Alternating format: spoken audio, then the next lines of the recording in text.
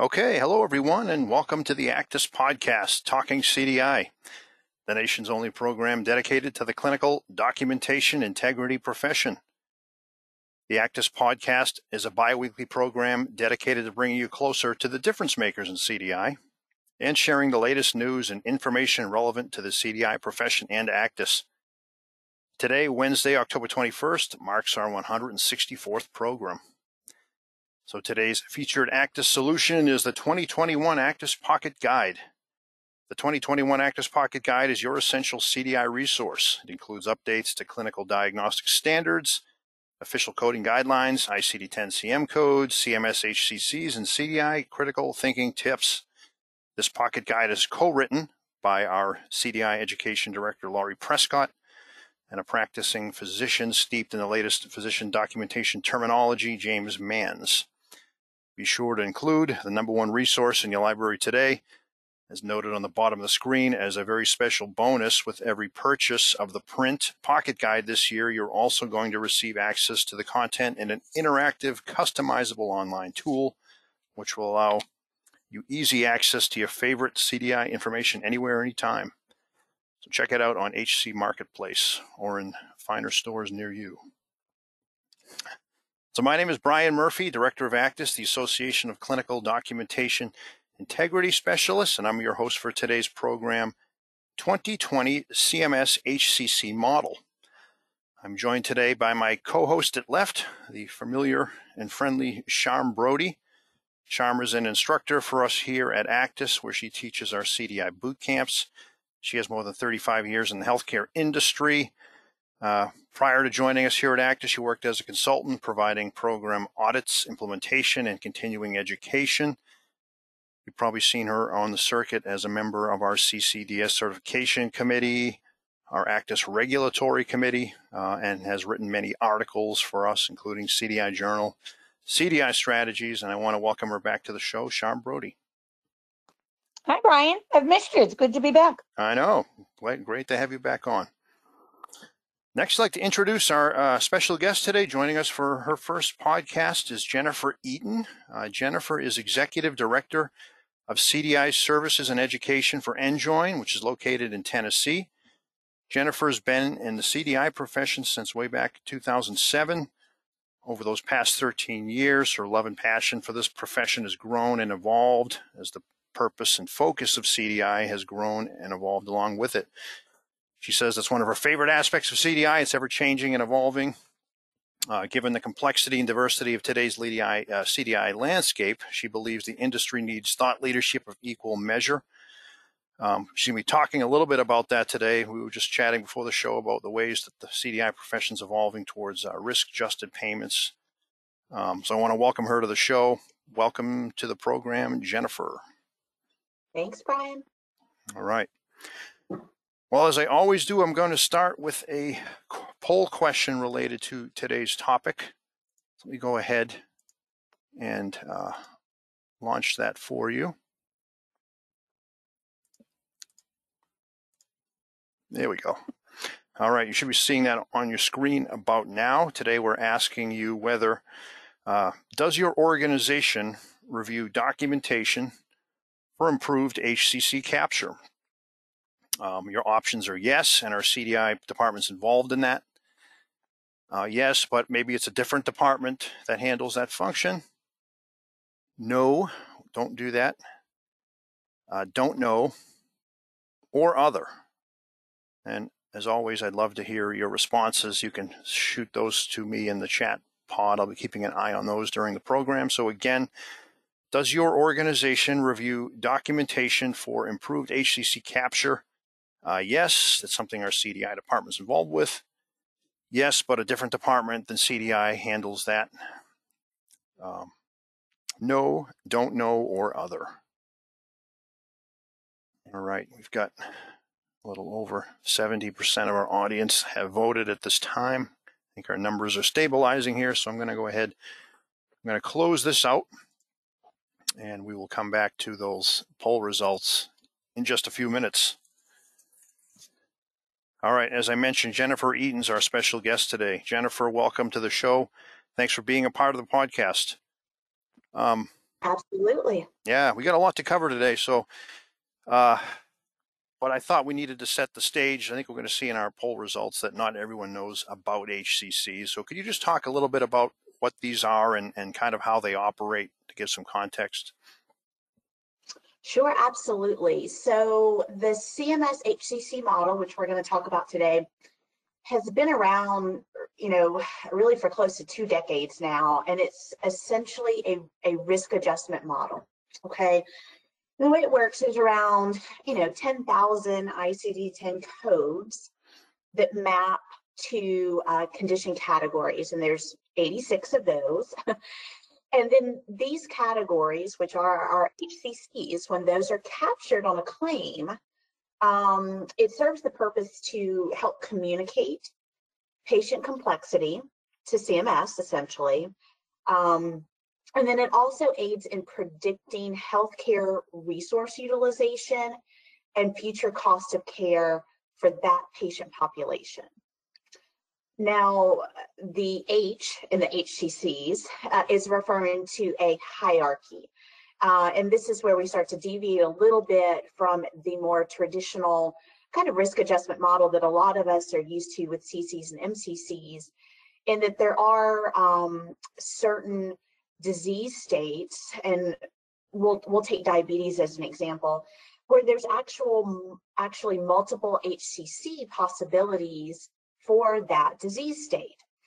However, a patient can only have one HCC within that category assigned.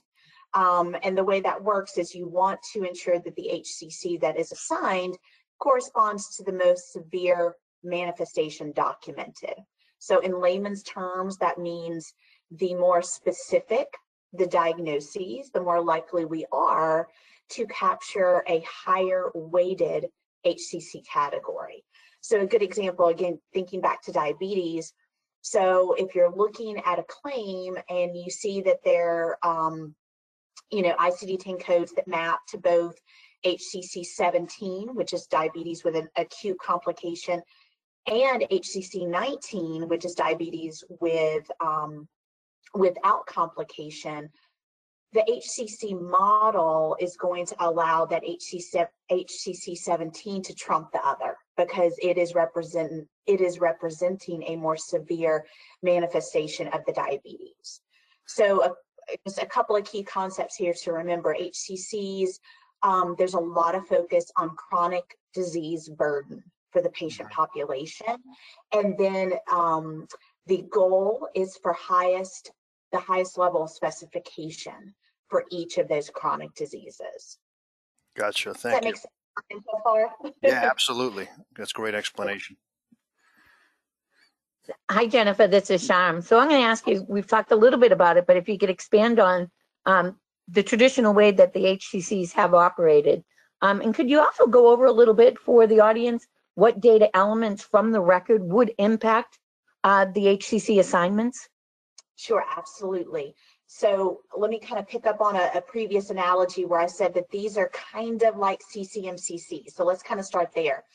So just like CC's MCC capture that we're all familiar with in the inpatient space, HCCs are dependent on provider documentation and then accurate coding, both for the ambulatory space as well as the inpatient space. Now, again, building on that last point, unlike CCs, MCCs, where only one diagnosis is needed to result, in moving that DRG to a higher weighted DRG and therefore reflecting higher acuity of care for that patient. The goal of HCCs and the HCC methodology is to capture a code or codes that are included in as many HCC categories as possible, because these are additive, okay? And then additionally, the other kind of important point to understand within the HCC methodology is that these HCCs must be captured during the calendar year in order to be applied to the annual risk adjustment score and to ensure appropriate payment or prospective payment for that patient population. Okay, so just in that last example, when we talked about diabetes, that's great that diabetes was captured on a patient claim in 2019. As we're going into 2020, 2021, we need to make sure that diabetes is captured at least on one claim. Ideally, it's on multiple claims because it's a chronic condition that needs to be monitored. But really within the methodology, diabetes has to hit that claim annually at least once in order for that HCC to count towards the risk adjustment model. If we are not performing well inside that HCC model, we are lacking the opportunity to translate to CMS how sick our patient population is. Okay. The other thing to keep in mind is, again, over the years, so because HCCs are directly tied to provider documentation and coding, over the years, we have seen an uptick in scrutiny related to HCC accuracy and compliance, especially as it relates to MEET criteria. So I wanted to bring this one up. So MEET stands for monitoring, evaluating, assessing, and treatment. So again, this is not a new concept to CDI and coding. We understand that, but particularly what we're seeing in the ambulatory space is that there has the scrutiny around HCC accuracy has increased over the years, and a lot of that is focused on this specific element. So yes, it may have been documented, or maybe it was just found in a problem list. Yes, it was coded, it made it onto the claim, but there may not be relevant information in the patient's chart to demonstrate that that particular disease process or condition was addressed during that stay or during that visit. So super important to think about compliance anytime we're talking about HCCs. Mm-hmm. Oh, that's wonderful. Jennifer, can I just elaborate on that just a little bit? You talked about the different encounters. Can you talk a little bit about the types of encounters that we can capture HCCs in? Absolutely. So HCCs translate into both the inpatient encounter space as well as the ambulatory or outpatient encounter space. So very important to understand the rules and regulations around that.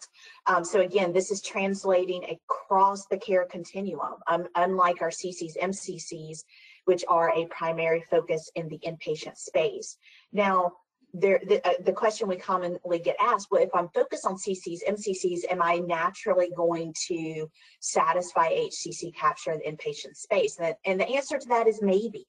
So there is some overlap, but there are some HCCs that are not going to count as CCs and MCCs. So again, important to understand the methodology and important to understand the areas of focus for this. Now, just to piggyback on that a little bit, what we've seen in the industry to date is that inpatient programs are choosing to expand into HCC capture for those inpatient acute admissions.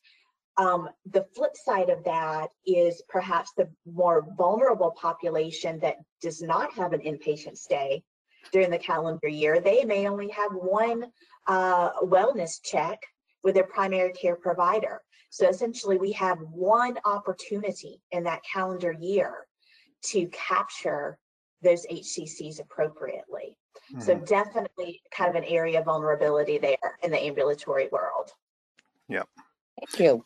And we're going to get into a little bit more of the vulnerabilities in the news segment in a little bit, but I wanted to ask you, Jennifer, about some forthcoming changes. As I understand it, so in 2022, so 2 years from now, albeit impacted by 2021 codes, that the risk score calculation will rely solely on encounter data. So I wanted to ask you, is it accurate? How big of a change this is, and what does that mean to the work of CDI professionals that may be capturing this right now? Absolutely. So you are correct, Brian. So yeah, in September, so recently CMS published part 1 of their Medicare Advantage advance notice. And in that they clarified for us that part of their 2022 plan is to move away from the blended model that we're all accustomed to today, in which they were using encounter data and the RAPS model. And they're moving away from that and going to fully phase in the 2020 CMS-HCC model. So what this translates into is that means that only the diagnoses from encounter data will be pulled from those claims to be used for risk score calculation. So that essentially means that only the HCCs picked up on that encounter data will be included. Now, what does this mean for CDI? So it means that the challenge we have with encounter data today are going to become potentially even bigger as the impact on these RAF scores or risk scores are now 100% dependent on accurate documentation and accurate coding. Now, mainly the challenges to date that we've seen are centered on either incompleteness or inaccuracies in the medical record. So no surprise there. That should resonate with all the CDI professionals listening today, and that is, the core objective of CDI is to help ensure accuracy and completeness of diagnoses. So really, to me, what this translates into is a greater opportunity for CDI to assist with accuracy and completeness of reporting for these HCCs. Mm-hmm. Great. Absolutely agree. Are there any other changes, this is Sham again, to the HCC list that our listeners should know about? Are there any opportunities in chronic conditions that you can mention to the people listening? Sure. So annually, the HCC list does fluctuate, again, similar to our CC-MCC list. Some codes fall on, codes fall off, codes get expanded. The big takeaway, though, that I like to share with people, especially if they're kind of taking their first dive into HCCs and trying to figure out where do we potentially want to prioritize, there are always some conditions that rise to the top of the list. And that's either through data review or chart reviews themselves. And those are going to be some of your more common chronic conditions, such as CHF. Depression is a huge opportunity. Obesity with a BMI, diabetes linked to manifestations is also a huge opportunity. One that we're going to talk about later, acute versus chronic versus history, particularly in patients with cancer. And then outside of that, just the general concept of promoting the highest degree of disease specificity is super important.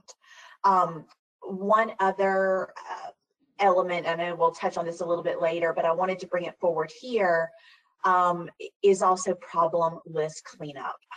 A lot of the challenges have to do with the fact that that problem list is not updated, it's not accurate, but yet it is still a resource to potentially code from.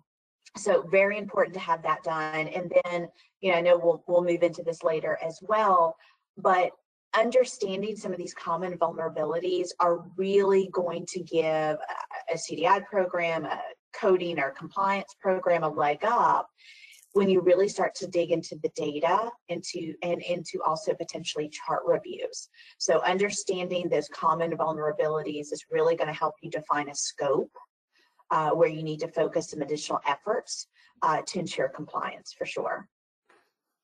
Thank you. Yeah, thanks.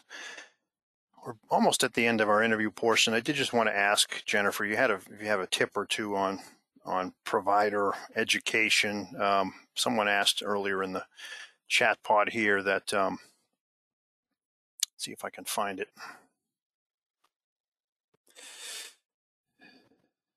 Gosh, I lost the question here. We're getting quite a few questions, which is great. I'm struggling to find where that actually came in. But just anything you have on, this is such a big, it seems like there's more emphasis put on the physician and more ask of them because of, like we talked about, the opportunity to capture these in the ambulatory setting where there may not be time for concurrent review, quick encounter. Do you have any tips just for that, the provider engagement and and documentation side of things. Absolutely. So, regardless of the type of provider or setting, there's some barriers to success that are always typically present, and those include lack of time on the provider side, our lack of buy-in, our understanding of why is this important to me. So what we have found to really work is peer-to-peer, so provider to provider whenever possible, as well as small group or one-on-one education when possible. Doesn't have to be lengthy education. We have seen a 20-minute one-on-one session be way more impactful than a year worth of in-services, right? So it's really about working with your groups, trying to meet them halfway, and getting creative with some of that delivery. The other elements that I want to emphasize is utilizing your data. And this one can be a little tricky. Sometimes it's, again, with working with clients in the past, sometimes it can be a little tricky to understand what data are we receiving from our payers to help us understand how our HCC capture is comparing to potential peers or to national averages. But once you have that data in your sight, it is invaluable to help you start to understand, do we have potential areas of opportunity, either for increased HCC capture, or do we have potential compliance opportunities, and therefore we need to do some deeper dives. So really, data is going to be your friend with any type of HCC compliance projects. Mm-hmm. The other thing about impacting, or helping the providers understand what is important to them, what we found is coming from it from a patient perspective is always a good point to emphasize. So, greatly beneficial to the patient to have the most accurate medical record, particularly at the point of care. And that can be, again, a challenging aspect in the ambulatory space. So again, understanding those unique opportunities and focusing your messaging to those providers. The other opportunity that I just want to touch on is trying to condense the education as much as possible. Don't try to boil the ocean. Identify maybe 4 key diagnoses or 4 key takeaways for that small group or for that provider. Give them specific examples from their documentation, their coding, their chart, to help drive home the messaging and the opportunity. And then take it that next step. Do we have the opportunity to work within our EMR to create more efficient tools for our providers? So again, it's about being an educator and an ongoing resource to really try to help these providers be set up for success. Great. Some great tips there, Jennifer. Really appreciate it. We're going to go ahead and just take a quick look at our poll results here. So you guys should be seeing those on your screen. We asked, does your organization review documentation for improved HCC capture? So majority, 51%, say yes, and their CDI department is involved in that function. 13% say yes, but a different department does that. 22% say no. 12% don't know. And then 2% other. So curious what you think of these results, Jennifer. Anything here surprise you or not? Maybe not surprising, but very excited to see over half the respondents saying yes, and that their CDI department is involved. I think that, even if we'd done this poll a year ago, maybe we would not have seen that 51%. Right. So I think that's fantastic. That shows that CDI is growing and stretching and moving into other opportunities that can continue to show and demonstrate CDI value. Absolutely. And, I think, if I'm correct, I did ask this same question on a previous podcast. I'm going to jinx myself, but I'm pretty sure I did. And I will take a look to see what those results were. Should have had those ready for the show. Darn it, could have done a little more show prep there. But Woulda, coulda, shoulda. I am going to check on it though, and I'll report back on the next podcast. How about that? But let's bounce over at this time to In the News. So In the News is a regular segment featuring the latest news and industry updates relevant to the CDI profession. We were talking about this earlier on the show about a timely story I found very related to today's topic. As the OIG is wont to do, it's in all capital letters and doesn't. There's no subtlety there in the title of this of this report. Incorrect acute stroke diagnosis codes submitted by traditional Medicare providers resulted in millions of dollars in increased payments to Medicare Advantage organizations. So, as I always do, I will include the link to this report in the show notes, which can be found on the ACDIS website. But in short, and there's a nice summary of this coming up here on your screen. It's an audit made by the OIG of what boiled down to essentially, there was a much larger bucket, but they boiled it down to 582 enrollees, which were transferred. Okay, these were traditional Medicare patients, but were transferred to Medicare Advantage, and they were looking at records for which medical record documentation included an acute stroke diagnosis.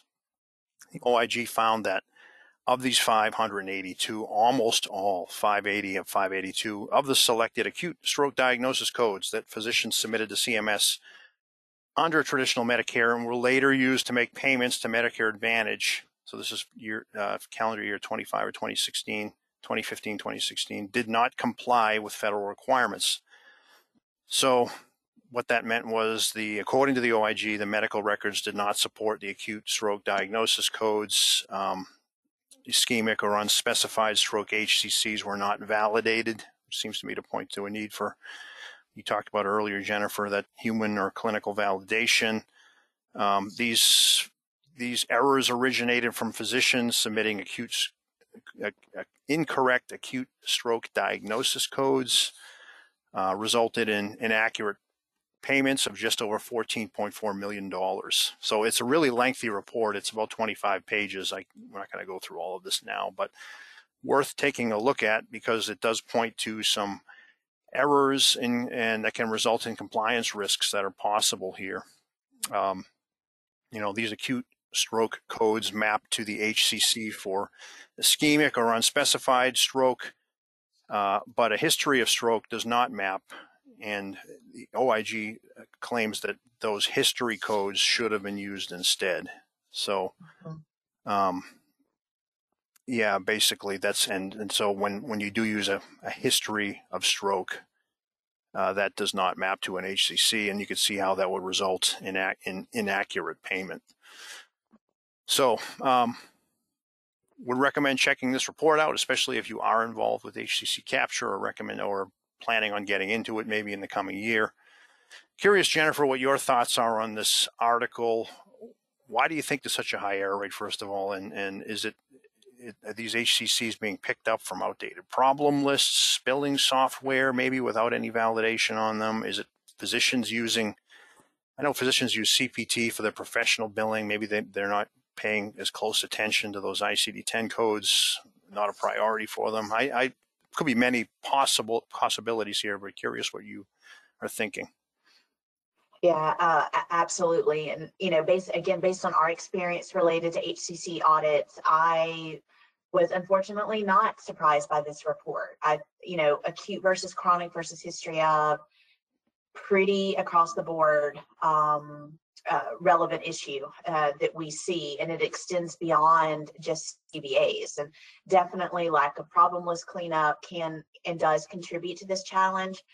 I think too, in the ambulatory space, a lot of times the provider is the coder, right? Yep. So we're expecting them to understand, oh, you can call an MI acute for up to 4 weeks, but don't do that for CVA, right? So I think we're almost setting ourselves up for a little bit of this compliance issue if we are not doing ongoing and adequate checks and balances particularly in the ambulatory space where this is super vulnerable.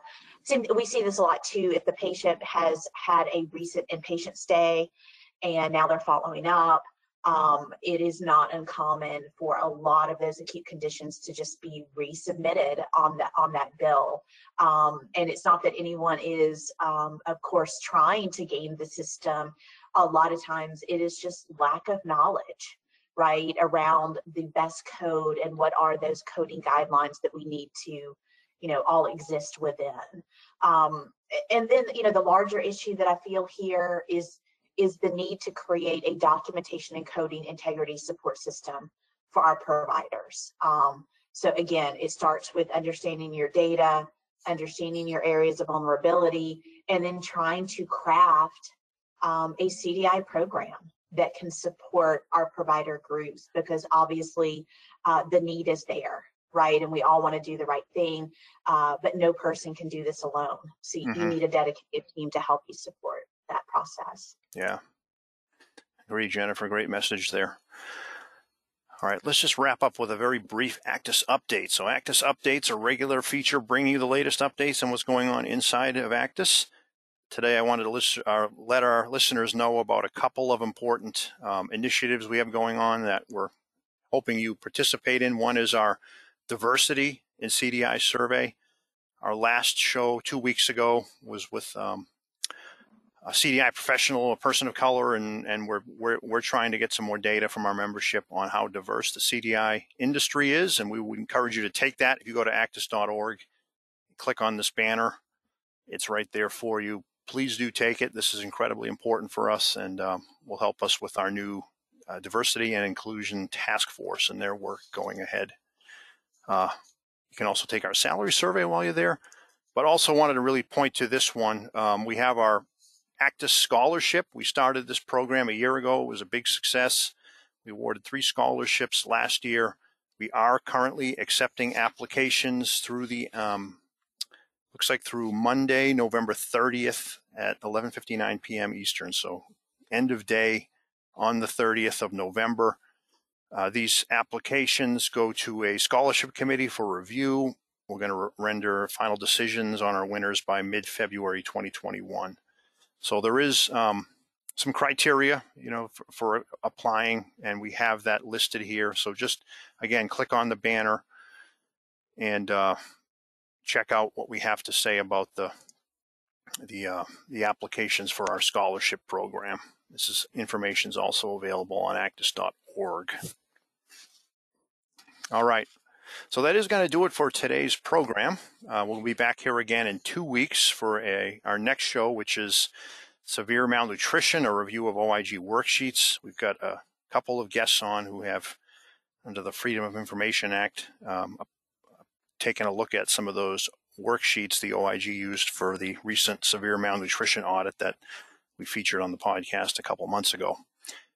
So hope you can join us for that program. As a reminder, you can listen to the show anytime on our website or via Apple's Podcasts, Google Play, Spotify.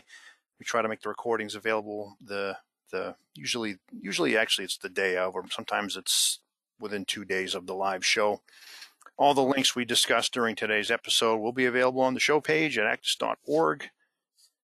But I always conclude with, if you do have any suggestions for future guests, ideas about the format of the show, you want more on HCCs, send me an email at bmurphy@actus.org. This does help me with my coming shows. So again, want to thank Jennifer for being here today. Great job, and Sharm as always. For everyone else, we'll see you back here again in 2 weeks. Take care. Bye, everyone. Thank you. Thank you.